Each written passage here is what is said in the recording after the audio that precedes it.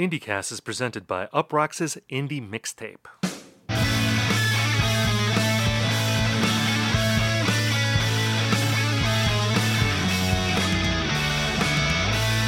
Hello everyone and welcome to IndieCast. On this show we talk about the biggest indie news of the week, we review albums, and we hash out trends. In this episode we talk about new albums by Mitski and Olivia Rodrigo. My name is Stephen Hayden and I'm joined by my friend and co-host. He's IndieCast's new Taylor Swift reporter, Ian Cohen. Ian, how are you? I mean, we've held a lot of beats in our lifetime. You know, there was a time in, say, 2011 or 12 where I was like covering every Wave side project for Pitchfork and then, you know, covering every Das Racist side project. So this is really nothing new to me. You know, it's just a matter of size and scale. So we should clarify that for those out there who are not in media circles and social media, there was a post that went up this week from the Tennessean, which is the daily newspaper in Nashville, and it's a job opening for a Taylor Swift reporter, someone who only reports on Taylor Swift. And this is in a town that is it's an industry town, Nashville, obviously, yeah. Country music.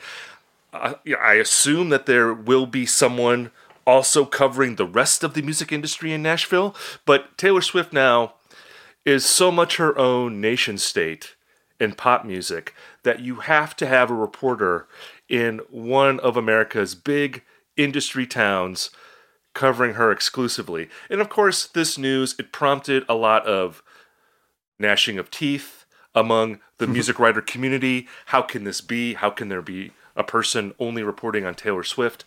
I'm surprised that this didn't already exist in a way, because especially in Nashville, I mean, Taylor Swift is big enough as a cultural force, as a financial money machine, all of it, to justify this kind of coverage. It is a little weird, though, that in this world where it seems like the musical middle class has been shrunk, or not shrunk, but just like forgotten about, and it's so much focus on just this handful, again, of pop star nation states who are so big. In some ways, they're bigger than music itself or the industry itself. It seems very telling in that regard that Taylor Swift would command this kind of attention. Yeah, I mean, I feel a little bit hypocritical making fun of this because every time we talk about the music or the music writing industry as a whole on this podcast, it's like, hey, they just shuttered this place that we really loved for the past 20 years. Hey, I used to work here, but hey, this is like job creation. Like Taylor Swift is a job creator. But that being said, I just wonder what the talent pool is going to be. Like, are they going to hire like a 22-year-old from like Columbia University with like a journalism degree and $200,000 in student loan debt? Or do you have to be like a seasoned vet of the Taylor Swift beat? You know, is like Rob Sheffield maybe going to like pivot? Or is there like a Jordan Love to his Aaron Rodgers at Rolling Stone who's just like, can't wait for this dude. This guy's never going to fucking retire. I'm going to get my own sort of gig. I mean, I'm interested to see how long that plays out. And also like,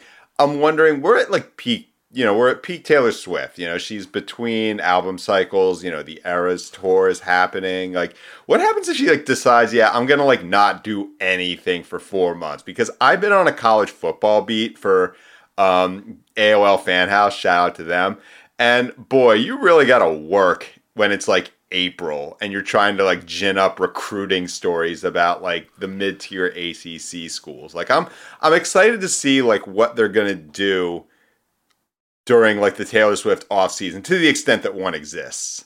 Well, my feeling about the Taylor Swift job is that in a way it's like being a war correspondent. Because if you are covering Taylor Swift exclusively, you are dealing with the Swiftie Nation who are insane. I think we can safely say that they are insane people, and it's like being in the Middle East and you are a war correspondent and you're constantly under fire. You know, like you may need to go into some sort of witness relocation program if you are writing exclusively about Taylor Swift, unless you are only going to be putting out fluff pieces. Which may be the case.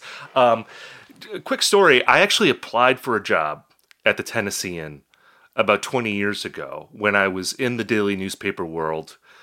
the paper I worked at was owned by the same company as the Tennessean. I believe it's still the same company, which would be Gannett, which is a terrible company. But they owned my paper and they owned the Tennessean, and I applied at the Tennessean. And, in this period, I applied for probably 100 jobs at least at like mid-sized metro papers, trying to get the next step in the ladder of my media career, and I failed every time. And the Tennessean was no different. I didn't even get an interview there, but I did talk to the editor on the phone, she was nice to take my call. She chatted with me a little bit, and she asked me, like, what websites do you like to read? And this was like 2004, 2005, and I said, I like to read Pitchfork. And she's like, I've never heard of that site.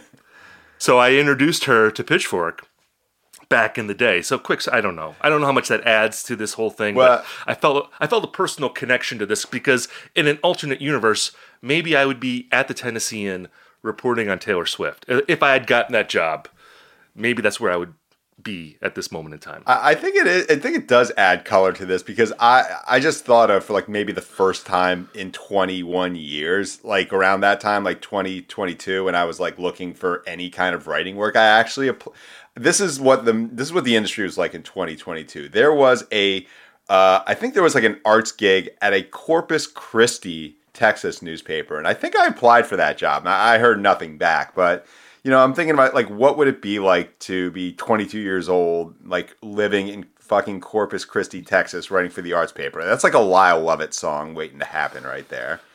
I mean, I was living in small town Wisconsin when I was 23, working for a daily newspaper, which I feel like I'm so grateful for that experience because I feel like when I tell my kids about it, it's like saying I work for the railroads.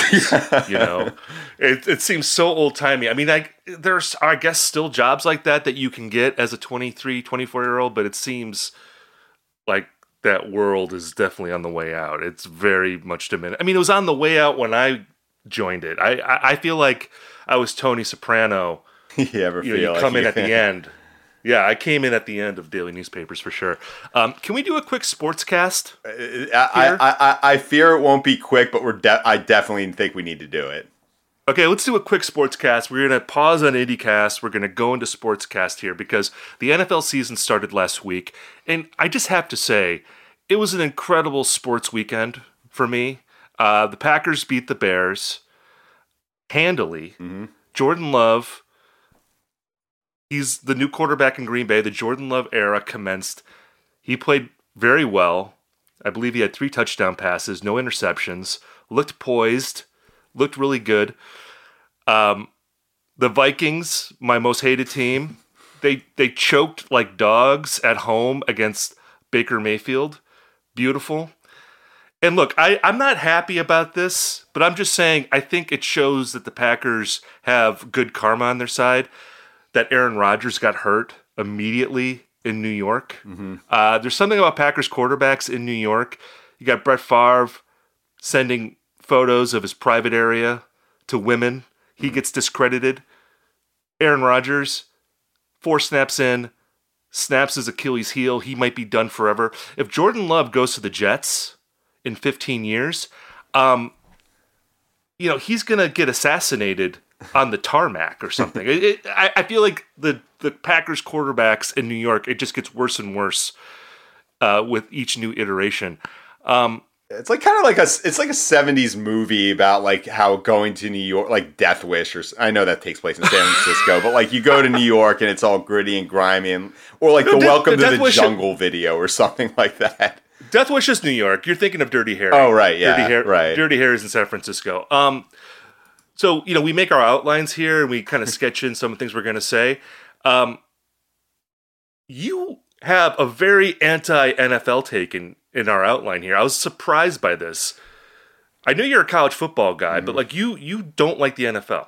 I think, well, this is definitely true in week 1. Like every single time in week 1, like the defenses are so far ahead of the offenses in terms of their game planning that like you're just going to watch like dog shit product for like the first couple of weeks. And then the offense figures it out and, you figure out that maybe like 6 teams aren't total ass and as opposed to 4. But I like where we're kind of going with like your intro because I think spite watching the NFL is really the only way to go about it. Like, I think that just in so many ways, it is a inferior product to college. Not in the sense that like the players are worse, but like it somehow managed to be like more owner friendly than a league than like a style of sport where like the players don't get paid. Although, you know, the Alabama running backs might be getting like paid more money one way or the other than like an NFL running back who's like made the Pro Bowl a couple times. But or that kid that plays quarterback for USC, that Caleb Williams, yeah, that guy fucking balls out. He's awesome. He's got to be making at least $1 million in NIL money. Yeah, and he's underpaid. In LA. Yeah, and he's underpaid if that's the case. But so wait, okay, so you think college is superior to the NFL? As an emotional experience, it totally is. Because I mean, I was recommending that you watch the end of the Wyoming Texas Tech game, which was played in Laramie. It's like ending at like 11:30 on a Saturday night. You got like all the people from Wyoming like drunk as fuck washing the field, and it's just like to me, it's a little more indie rock in terms of like the emotion.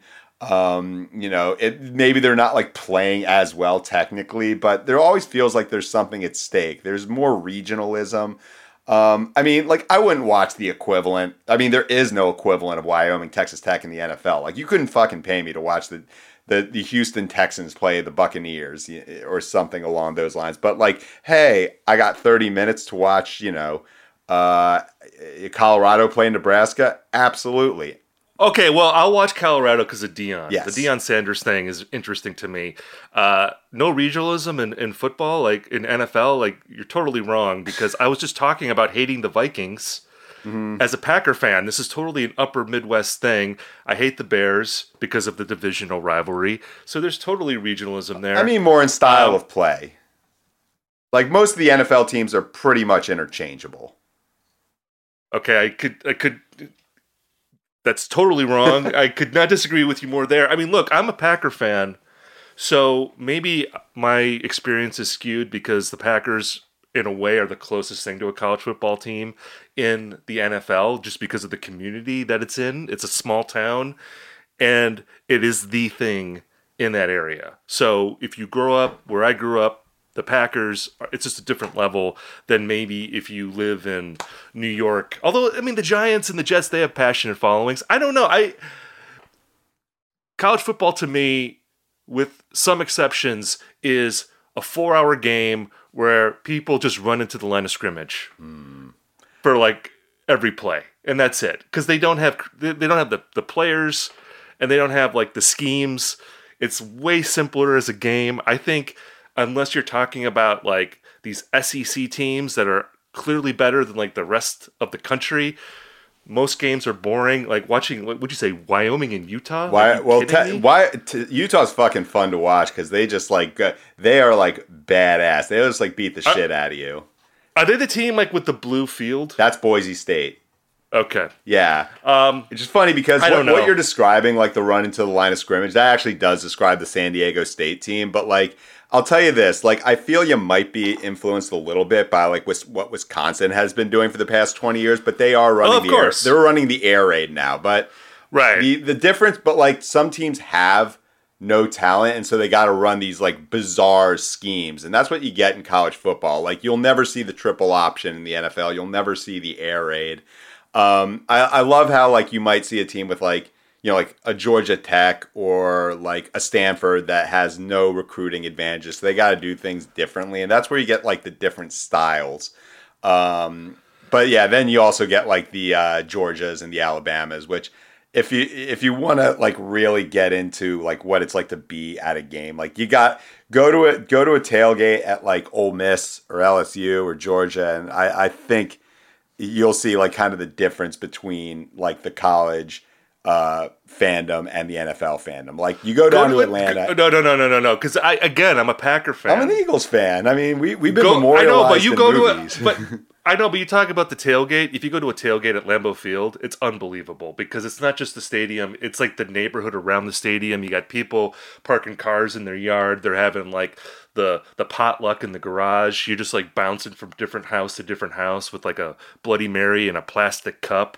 It's unbelievable. So again, I think that we're both skewed by our personal experiences. You went to Georgia, which is a great college football school, and I can imagine being there. Yeah, me toasting a solo cup with Mike Mills and Peter Buck. Yeah, it's a fucking party. And if you were to go to Lambeau Field and experience a Packer game, you would feel differently about the NFL because it is unbelievable. I feel like we have to pause this. This could be like a 3-hour throwdown where we just debate NFL versus college football, but we have to end Sportscast now and go back to IndyCast. Oh. And the segue here will be just a quick update on our fantasy draft here. We did a fantasy fall albums draft last week, and I'm off to a huge start in the first quarter. You haven't had any albums on your team come out yet. I've had 2. One is my number 1 pick, Olivia Rodrigo. She performed big for me. She got a 90 Metacritic score. At one point, it was 98. And then I got dragged down a little bit by Pitchfork. I'm suspecting dirty pool on your part. I think you pulled some strings at Pitchfork to lower, because I think she got an 8.0 from Pitchfork. I think you pulled some strings and were like, can we knock this down like from an 8.5, 8.8 to an 8? I'm doing an investigation into that. Anyway, it's a 90 though. It's a really good score. And then Mitski was my second round pick. Her album's out today. We'll talk about that in a minute. She's currently at a 91. So I'm sitting pretty right now. I don't know if you're getting nervous here. I mean, you have to have 2 albums that do 90 plus to keep pace with me. Do you think you have that on your team? I think I got I think the bench is deeper. You know, I did kind of budget for this big lead. And by the way, you, like many other people on the internet, think I have way more pull at Pitchfork than I actually do. So I don't know, man. The NCAA of fantasy fall album drafts, they're doing an investigation. Yeah, we're gonna get to the bottom of this. The corruption runs deep. Yeah, I mean, look, there's one like real life fantasy league that I've been in for like the past 15 to 20 years where no matter what happens in the draft, I pick second, I pick 10th. My team always just completely falls apart in the first week. Like everyone plays like total ass. That happened to me this week. I had T. Higgins, I had DeAndre Swift, I had Isaiah Likely because Mark Andrews decided to get injured. And, you know, I start rethinking this entire, like, fuck, man, like, I gotta go for the Romeo Dubes of the world or the Puka. Dobbs. Okay, gotcha. Romeo Dobbs, my friend. I guess the U is silent. Either way, you know, like, I'm thinking to myself, like, man, what could I done differently? Because I think I alluded to this last week. Like, I should have gone with like the Roshan Murphy. Like, that would have been like a Tyreek Hill type pick where, you know, I know they're going to put up huge numbers, but I'm like morally opposed to doing that. By the way, like one of the most bizarre music writer subplots of like the past couple of years where like people have to like bake in the, I know they're kind of canceled, but like I loved this album before, so I pass on Sparkle Horse. That seemed like easy money right there because it's always going to get reviewed by the 40-year-old guy, and that's it. Right. But I'm confident because I got the deeper bench. Yeah, I was banking on that with some of my later picks. The album that only gets 7 reviews, but it's all by like the 45-year-old guy that like always reviews that stuff. Yeah. I think those are like good garbage points to get to pad out the score. Yeah, it's like getting the wide receiver for like the 3-14 team that like gets their ass kicked and always is playing from behind. It's just pure strategy. Yeah, exactly. You have Taylor Swift 1989, the Taylor's version coming up. That could be like a 98. I could just see critics, going like overboard with that one. Your Sufjan number 1 pick, I'm a little intrigued by that. I think that will be well reviewed, but I don't know if it's going to get into the 90 range. I think that could be like a good low to mid 80s, but we'll see. We'll see what happens with that. Yeah. We'll see how close he gets to the Carey and Lowell standard. Sequels are never as good as the originals, though. Let's talk about Olivia Rodrigo. Her album, Guts, came out last week. Of course, it's the number 1 album in the country. It's the number 1 most discussed album of the past week. Ian, the discourse on this album, pretty awful. We've moved beyond the original discourse with Olivia Rodrigo. If you remember from past indie casties, it was the can older people like Olivia Rodrigo conversation. Do you remember that with her first record? That was like a big thing where people were just arguing with no one on the internet forever, or like one random person who did like a snarky tweet and then you get like 20 think pieces based on that. That was awful. the past week we've had someone tweeted about how Olivia Rodrigo is a poor excuse for this generation's answer to Avril Lavigne. There was that thing. Yes. Because Avril Lavigne is this paragon of musical brilliance that no one could touch at all, and she's sacrosanct. So there was that. There was I don't know if you saw this. There was someone on social media was claiming that Olivia Rodrigo invented the 39-minute album. I did not see that. Yeah, this album Guts is 39 minutes long, and because everything has to be overanalyzed, someone analyzed the running length, and they concluded that this is because of TikTok, which I don't really understand because you don't play entire albums on TikTok. Yeah. I don't understand why, and if you did, I mean, you can't play a 39-minute album. It'd have to be like a minute-long album. If it was like a minute-long album, I'd go, okay, yeah, that's because of TikTok. But 39 minutes, I don't really understand. So there was that. This is the thing I want to ask you, because the thing I've noticed in a lot of the writing about Olivia Rodrigo is that there's a real focus on the bubblegum rock aspect of what she does. And if you listen to this record, there are lots of examples of her kind of going into this alt-rock, pop-punk type of sound. There's this song on there, Ballad of a Homeschooled Girl, which to me sounds like an amalgam of every Bush single from 16 Stone. And of course, including Glycerine? Maybe not Glycerine. We'll take Glycerine out of there. All the rockers. So 4 out of 5 singles from 16 Stone. And of course, I mean that as a compliment. But that's only about half the record. The other half of the record are these melodramatic piano ballads that I think personally are pretty bad. I don't like her in that mode at all. I like the bubblegum rock songs, but I find it curious that people are either forgiving that side of her music or they're conveniently forgetting it. Because to me, the thing with both of her albums, this album and Sour, which came out a couple of years ago, is that the rock stuff I enjoy. I like when she's in that mode, but the ballad part of her is actually a pretty significant part. Her most famous song is still Driver's License. That's her most streamed track. It's been streamed on Spotify almost 2 billion times. So that's a significant part of what she does. But I feel like people don't really talk about that, because I think if they did, this album would not have a 90 Metacritic score. I don't. Right. I think that's way over the top. If it were all the bubblegummy rockers, then yeah, I could get to a higher score. But to me, there's a real strong stench of Lin-Manuel Miranda, Hamilton era stuff that her generation came up on, and I'm sure that was influential to her on some level. And to me, that's just musical kryptonite. I cannot stomach that at all.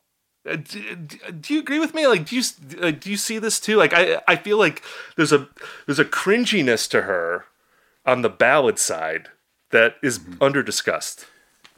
Yeah, it reminds me sort of I just need to point out where we've talked about fantasy football and Olivia Rodrigo, which if I can get a taste test of the narrative, apparently these are both very middle-aged man things to do. Middle-aged men love Olivia Rodrigo. I don't know how deep and football. Yeah, I don't know how deep we want to get into the Olivia Rodrigo middle-aged men connection, but at any rate, yeah, it's there. But yeah, and it reminds me I'm thrown back to the 90s, the mid to late 90s, where you get a hip hop record and you'd get a CD and skip through all the songs that had an R&B hook or something like that. But yeah, I mean the ballad side, it's pretty significant, and I know that's not, it's kind of a loss leader. But the funny thing is those aren't even the singles. But as far as I don't know, the narrative, I mean, I know it sucks. It always sucks. I remember there was that time where an AI robot was fed like seasons of Law and Order, and it was able to produce a pretty good semblance of a script. And I feel like we could do this every time a pop album comes out because, yeah, you mentioned it's not like the new Avril Lavigne, and then I saw Jay Caspian Kang kind of compare this album to like Godspeed You Black Emperor at some point. What? It just talks about like, and I think this gets into like why it resonates with middle-aged men because yeah, we're gonna get deep into there. Like anytime like I listen to see a new pop star of this nature come out, like I think would Dave Grohl call this the future of rock? And the answer with Olivia Rodrigo is absolutely, because even though it is like a new pop star, it's not a new kind of pop star in the same way that like Lorde or Billie Eilish wasn't. Right. Sometimes at work I'll like be talking to like 18 or 19-year-old kids, and it's just like being on a different planet. Like their frame of reference for like, TikTok or the video games or music, it's like this is stuff that I cannot even begin to grasp. But, the thing that I think appeals about this is that, you've mentioned Avril and early Paramore. She's bringing the Breeders on tour. There's some Veruca Salt in there. There's maybe some Wet Leg. So it brings up a lot of familiar reference points. But the thing that like prevents me from getting into it, like I didn't say like Lin-Manuel Miranda, but like that was absolutely on my mind when I was listening to it. I think it just kind of embodies this, the theater kid energy that's coursing through pop culture in so many ways. It just makes me think we need to like have actual nerds and outcasts come back, because I just can't hang with this sort of thing, because it's that theater kid energy where it's like, you're singing the plot. That's aside from the fact that the rapping is super corny, that's what I couldn't get down with Hamilton, because like the songs are about plot. It's about the things that are happening, and there's no way to translate that in any other way. And also there's like this, I don't even know what to call it, but we've talked about this on like White Lotus and Mayor of Easttown, where there's always like one character who's like 16 or 18 years old, and it's very clear that they're not talking like a teen. They're talking like a 25 to 35-year-old writer, just kind of a mouthpiece for the way they see the world. And so, that's all happening. And a part of me wants to think with this album, it's like, okay, well, it's not for me, but it's well executed. But I can't imagine like an execution of this thing where I'd actually like it, Well, I think that just talking about this as an album is different than talking about what she does well. I think both of her albums have consistency issues. And again, like it is the ballad thing for me. Like again, I like bubblegum rock songs. Like I've always liked that. And I like that she's bringing that energy, into the mainstream culture again. Like there's that song Get 'Em Back, which is like, it kind of sounds like Loser by Beck. And it has... Right.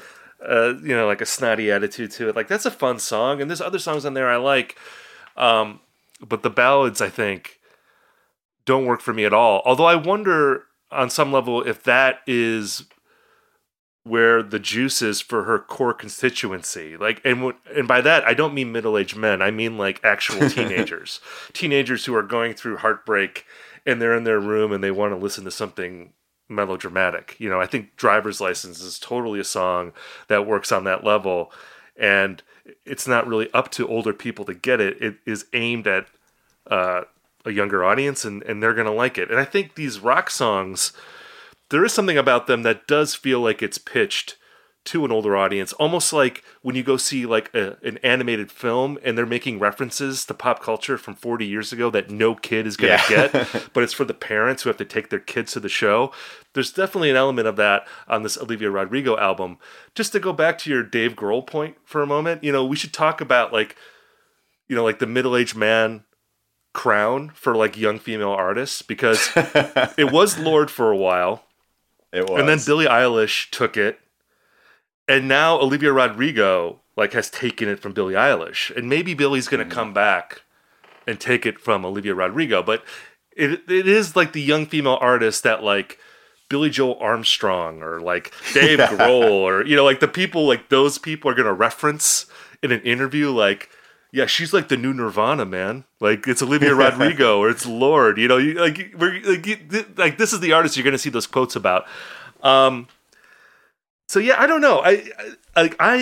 I find her to be like a pretty charming person. She has like a lot of charisma, and I'm waiting for her to go full on snotty rock songs on an album. I wonder if she'll ever do that, and maybe she won't, because again, like I think the ballad side does have a constituency out there, and for her as an artist, that may be where her heart is more. I don't know.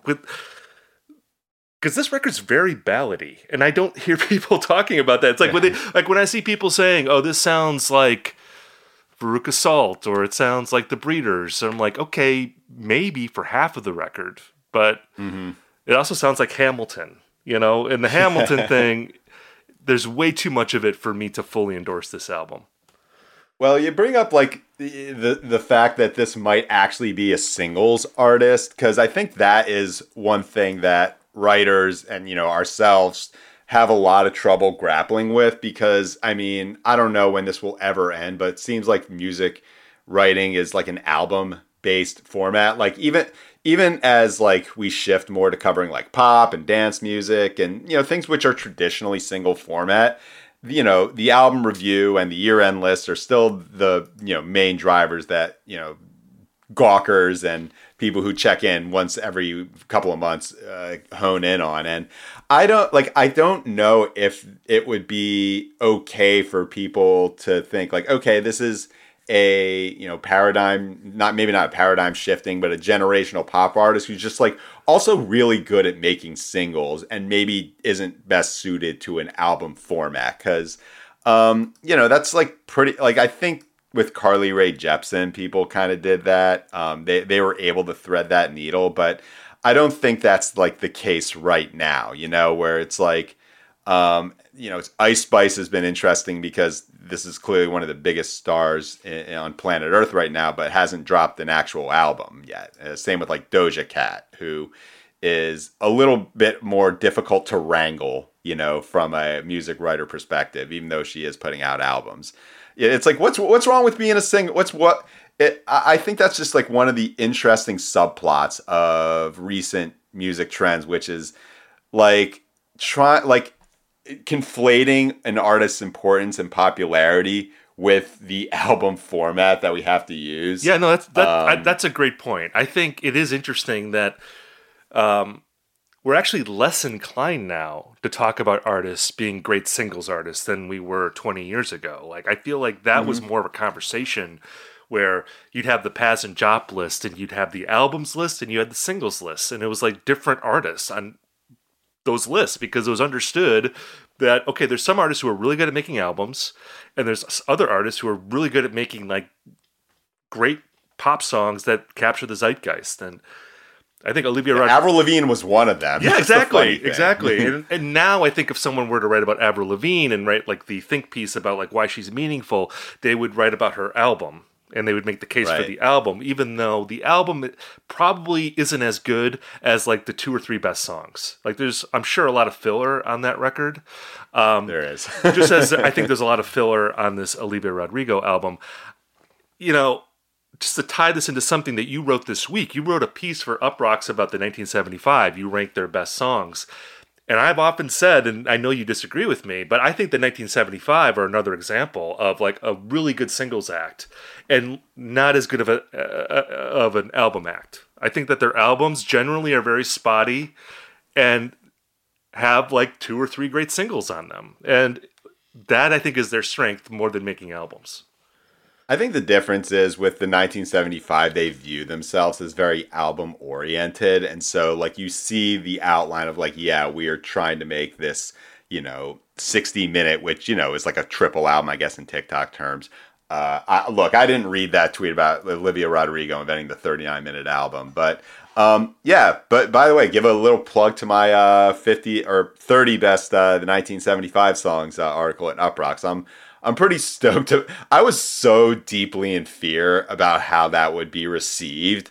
and none of it came to fucking pass. I'm just like so happy that like I put out a 1975 list and like my internet day was not ruined. Maybe I'm just like overthinking things, or maybe I'm just like irrelevant as a writer. No, I mean, I think Matty Healy, he learned the lesson of the Trump era. The thing that Donald Trump proved is that as long as you just keep moving forward and you don't apologize or dwell on your controversies, people forget. Which is a terrible lesson in a lot of ways, because it discourages contrition and contemplation of your mistakes. But it's the truth that in the modern era, like if you actually show that you feel bad for a mistake that you made and you want to dwell on it, it's just blood in the water. People will not forgive you. They're just going to keep rapping you over the head for this mistake. And you're going to be done for. Whereas if you just keep moving forward and you forget that it happened, or you just keep doing other things that are offensive, people are going to forget the old offensive thing, and you're going to be fine. I think that's what he learned, Matty Healy, and it's worked out for him.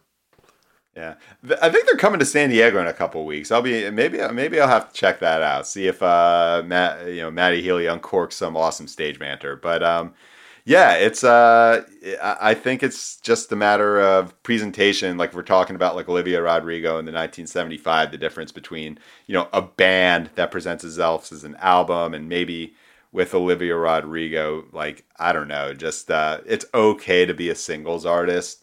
Like it'll be interesting to see how this. Look, I have no doubt this will be album of the year or top 5 for a lot of places. Like I really, really don't. And I do wonder if there's going to be like any contrarian ones where it's like, actually the ballads are the strength of the album. You know what I'm saying?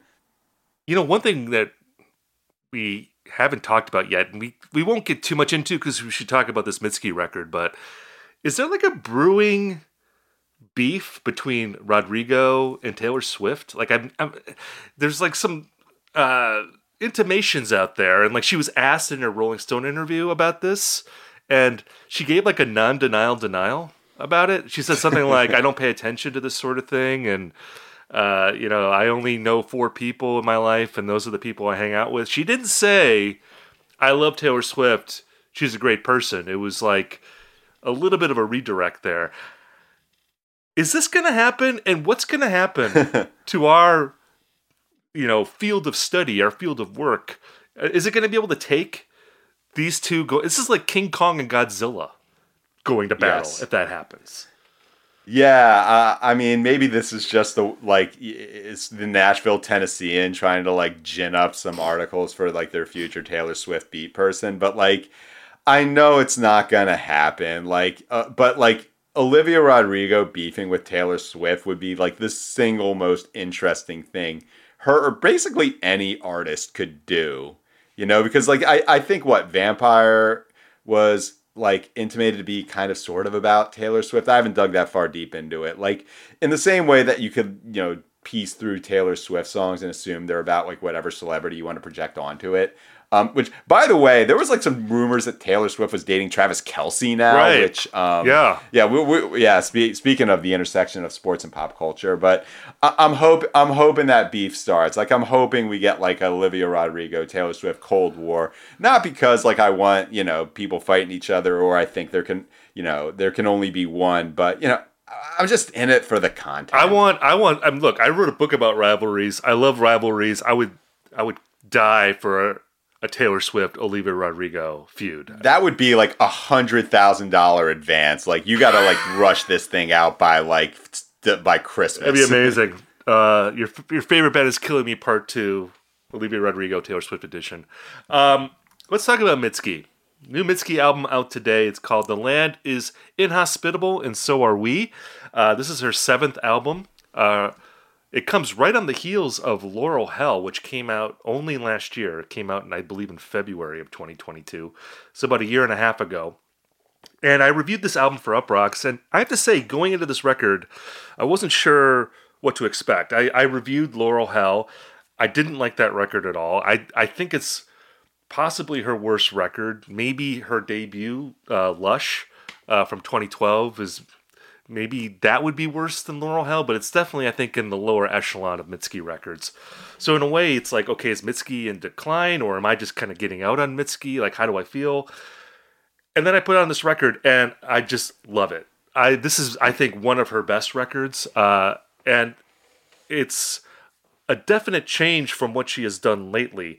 It's interesting with Mitski because you can really break her discography down into pairs of records. You know, in the last two records, Be the Cowboy and Laurel Hell, she was working this sort of synth pop vein. Before that, you had Puberty 2 and Bury Me at Makeout Creek, which were more of like an indie rock, punk, emo style of music. And this new album is yet another change in style. I would describe it as sort of like a soft rock record with country instrumentation. There's a lot of pedal steel on this record, which is always a bonus for me. If you want to pander to my personal taste, just hire someone to lay on some pedal steel. I'm going to like bump you up at least half a grade for that alone. I feel like she was probably listening to a lot of Wise Blood while making this record, because there are some a lot of Angel Olsen too. Yeah, there's vibes of that, a little maybe of Lana Del Rey from the Norman fucking Rockwell era, like a scaled down version of that, but definite vibes of that as well. But I think even if you can compare her to other artists, I think that Mitski's lyrical point of view and just her vibe, what she brings to the record, is so unique. And along with, I think, just the beautiful music on this record, and it really is, I think, the most beautiful album she's ever made. Again, I think it's one of her best, but I think it's unquestionably like one of the prettiest records that she's had in her catalog. I really feel like this is a record that only she could have made. It has that Mitski thing where you feel like the songs are building a very particular world that can only be described as Mitski-esque. And to me, that is her strength as a singer-songwriter. And I feel like she got away from that a little bit on her last two records, which, you know, Laurel Hell, it is working this 80s pop type vein that, quite frankly, has been drawn upon by so many artists like in the last 10 years. Like, I'm really sick of that sound, really, at this point. Mm-hmm. And it just seemed like Laurel Hell was the kind of record that you make when you're about to go on tour with Harry Styles and play stadiums. You know, like, it's going to appeal to the masses, but I don't think it really plays to her strengths. And this record, I think, it feels like a conscious scaling back in a lot of ways, even though I think this record is very grand and lush. But it doesn't have, I think, the same sort of commercial appeal that her previous two records did. And I'm curious to see how people respond to it. Again, I love this record. I think it's one of the best of the year. I'm curious to hear what you have to say about it. Also, and I don't know if I'm wrong about this, but I feel like there's not as much buzz for this album as I would have expected. And I think, you know, you can point to a couple of reasons for that. Like, Mitski hasn't done any interviews on this album cycle, and she did a ton for Laurel Hell. Mm-hmm. And I imagine, you know, because we're so close to Laurel Hell, it makes sense maybe that she didn't want to talk all that much to the media this time. But that inevitably is going to, you know, maybe tamp down the pre-release conversation about a record.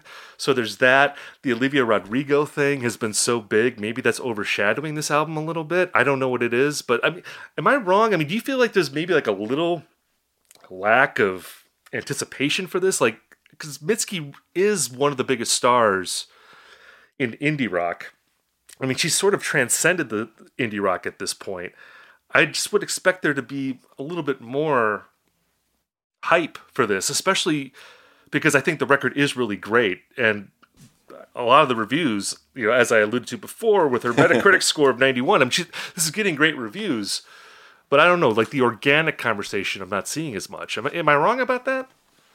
Well, I mean, I've had a pretty busy week in real life work, so like I can't necessarily assume that my lack of engagement with the narrative is like what's happening in the real world. But you mentioned, this was funny, on Stereo Gum, like their review of it was like the 7th most read article. Like, it was behind like a Beastie Boys news piece. So I do get kind of a sense that there isn't she doesn't feel as ascendant as she was in the past. There's like a lot of interesting contradictions going on with the way this album is being kind of treated right now, because on the one hand, it's like getting maybe even the best reviews of her entire career.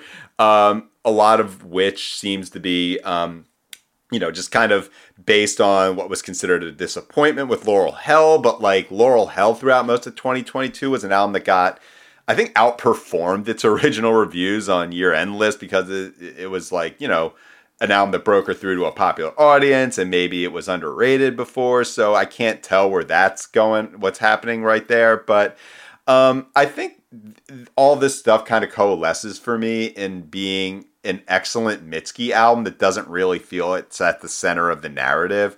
You're right that she's kind of transcended her space as like an indie artist and just as in Mitski world, which I think is really what she wanted to accomplish all along. It's similar to the conversation we had about the last Lana Del Rey album, and that like, and Mitski talked about like, getting her record contract in order. So I imagine that she'll maybe make, more low stakes albums more frequently and just develop a catalog that is really rewarding and tries a lot of different things, and things don't feel as pressure packed as Laurel Hell did, which is my least favorite Mitski album, but like I think one of the best moves for her career because it got her that kind of platform for mainstream acceptance, and now she can do basically whatever the fuck she wants, similar to, and I think that's what she wanted all along. I look at like similar artists like Father John Misty or Mac DeMarco who,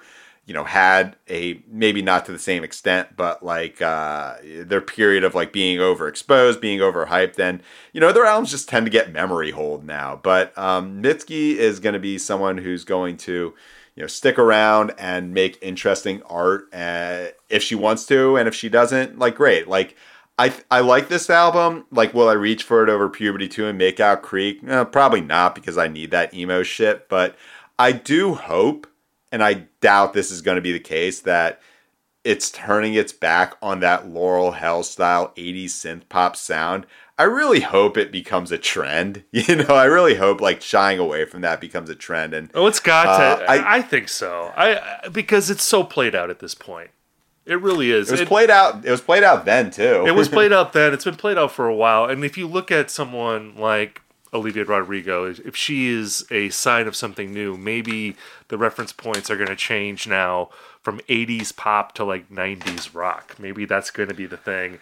I don't know But even then, 90s rock has been like kind of played out too. Well, like, I think she pulls it off, but we just need to like get into some, I don't know, like I don't know what's left to mine. I feel like in the past 10 years everything has just been so strip mined to the point where there's like no real interesting new influences unless we get back to like, I don't know, 2000 era like IDM lap pop. I'm always down for that. Yeah, we'll see. I mean, it is interesting to think about Mitski at this point being a legacy artist, and maybe that's what this album signals, that she now has the quality of catalog and also the size of catalog where every album she puts out is going to be anticipated and people are going to want to hear it, but it's not going to quite have the same level of like make or break excitement that you have for an artist who's still building their legacy, like where you feel like, oh, this album is going to take them to the next level. Like Mitski is at that level now. And yeah, it's nice to see her make a record that seems aware of that and isn't trying to chase some sort of trend or audience in a way that, I feel like Laurel Hell, for me, like that's what that album felt like. And maybe that's why I don't like that record, because I think Mitski is at her best when she is just like in her own world doing her thing.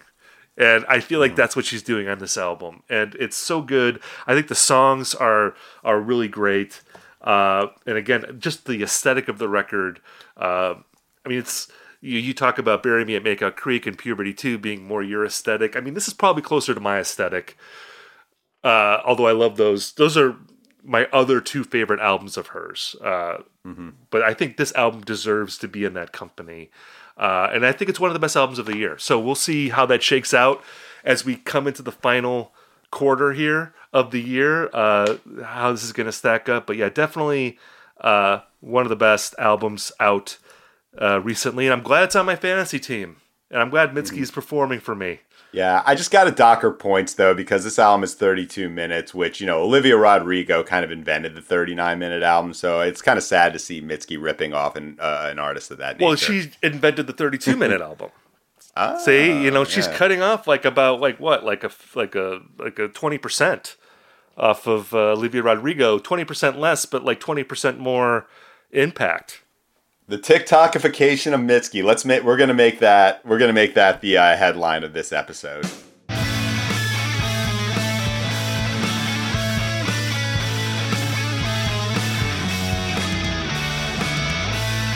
We've now reached the part of our episode that we call Recommendation Corner, where Ian and I talk about something that we're into this week.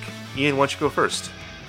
All right, let's keep with the middle-aged dad thing here and talk about a new Chemical Brothers record.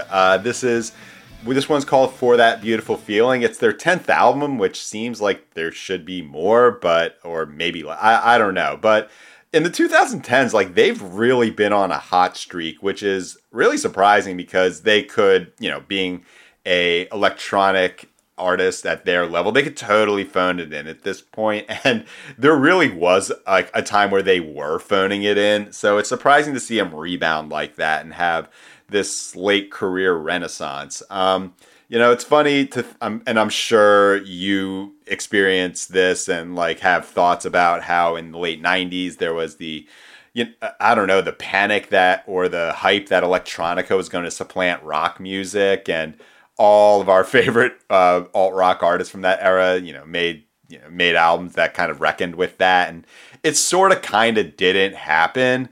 But now it's interesting when I hear new Chemical Brothers albums. They sound like arena rock to me. Not because there's like guitars necessarily, although the first single on this album is kind of a shoegaze song, but it just has that sort of expanse, and it sounds like it should be playing in an arena. If you need no further endorsement for this album, they made a good song with Beck in 2023. Like, you realize what an accomplishment that is. Also, they did a not annoying song with St. Vincent in 2015. So, I mean, and I'm sure you love the fact they made a couple of great songs with Oasis. So, the Chemical Brothers, great interpreters. And, I mean, it's so strange to say if you want an arena rock sounding album, go to a Chemical Brothers record. But like, to me, this just is the shit I'm into. We've talked about Underworld in previous episodes, how they kind of have a similar thing going on. This is the kind of music I never get tired of. So shout out to the Chemical Brothers. I feel like a lot of electronic groups eventually move into like an arena rock direction. Like I'm thinking about Justice, like they did a similar thing. Oh yeah.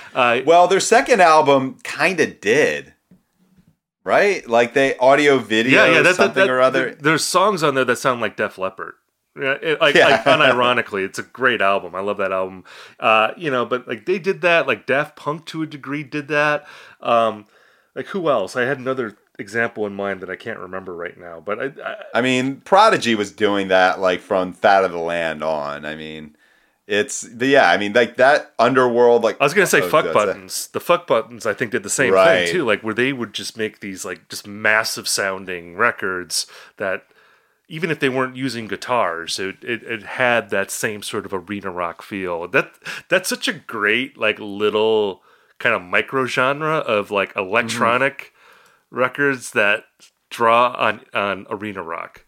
Like it's actually funny because I keep seeing the for Hulu the Imagine Dragons documentary in Las Vegas, and like that is arena rock but like EDM. Like I mean that is the kind of final stop. But yeah, like actual electronic artists making arena rock, but it's not rock. Like that's my favorite. That got to be one of my favorites. Yeah, it's great. It always works. Yeah. Very high, consistency there, I think.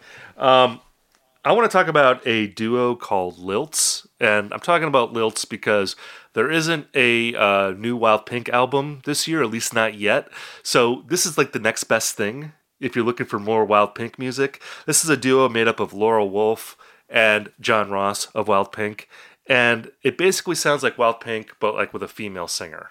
And They have a new EP coming out actually next month. It's called Waiting Around. It's really good, but you can actually hear half of the EP already on streaming platforms, including the song Dodge Street, which is the best song on the record and just like one of the, I think, best singles, if we could talk about singles again, that have come out like in the past few months. Again, it sounds like Wild Pink, especially like the last couple records, but with a female vocalist, and it works great. And if you like Wild Pink, you're gonna like Lilts, and it's a great, I guess, stopgap for those of us just waiting for a new Wild Pink record. So enjoy this. Have you dipped into this yet? Yeah, it's exactly the way you describe it. And, there are some Wild Pink songs recently where they have, like Julia from Rat Boys on there or Julian Baker. And this is a sound, like, this is, it works so well. And Dodge Street, I mean, like, that's the name of, like, a wild, you know what you're getting there. So, yeah, great EP. John Ross just can't seem to write a whack song and just writes a ton of them. So yeah, I think this is a good stopgap. I don't know what the next move is for Wild Pink. I know they're constantly writing music. I feel like they've alluded to maybe making a new album soon. And yeah, whatever they do, I'm in the tank. We'll see what happens. Thank you all for listening to this episode of IndieCast. We'll be back with more news and reviews and hashing out trends next week. And if you're looking for more music recommendations, sign up for the Indie Mixtape newsletter. You can go to uprocks.com/indie, and I recommend 5 albums per week, and we'll send it directly to your email box.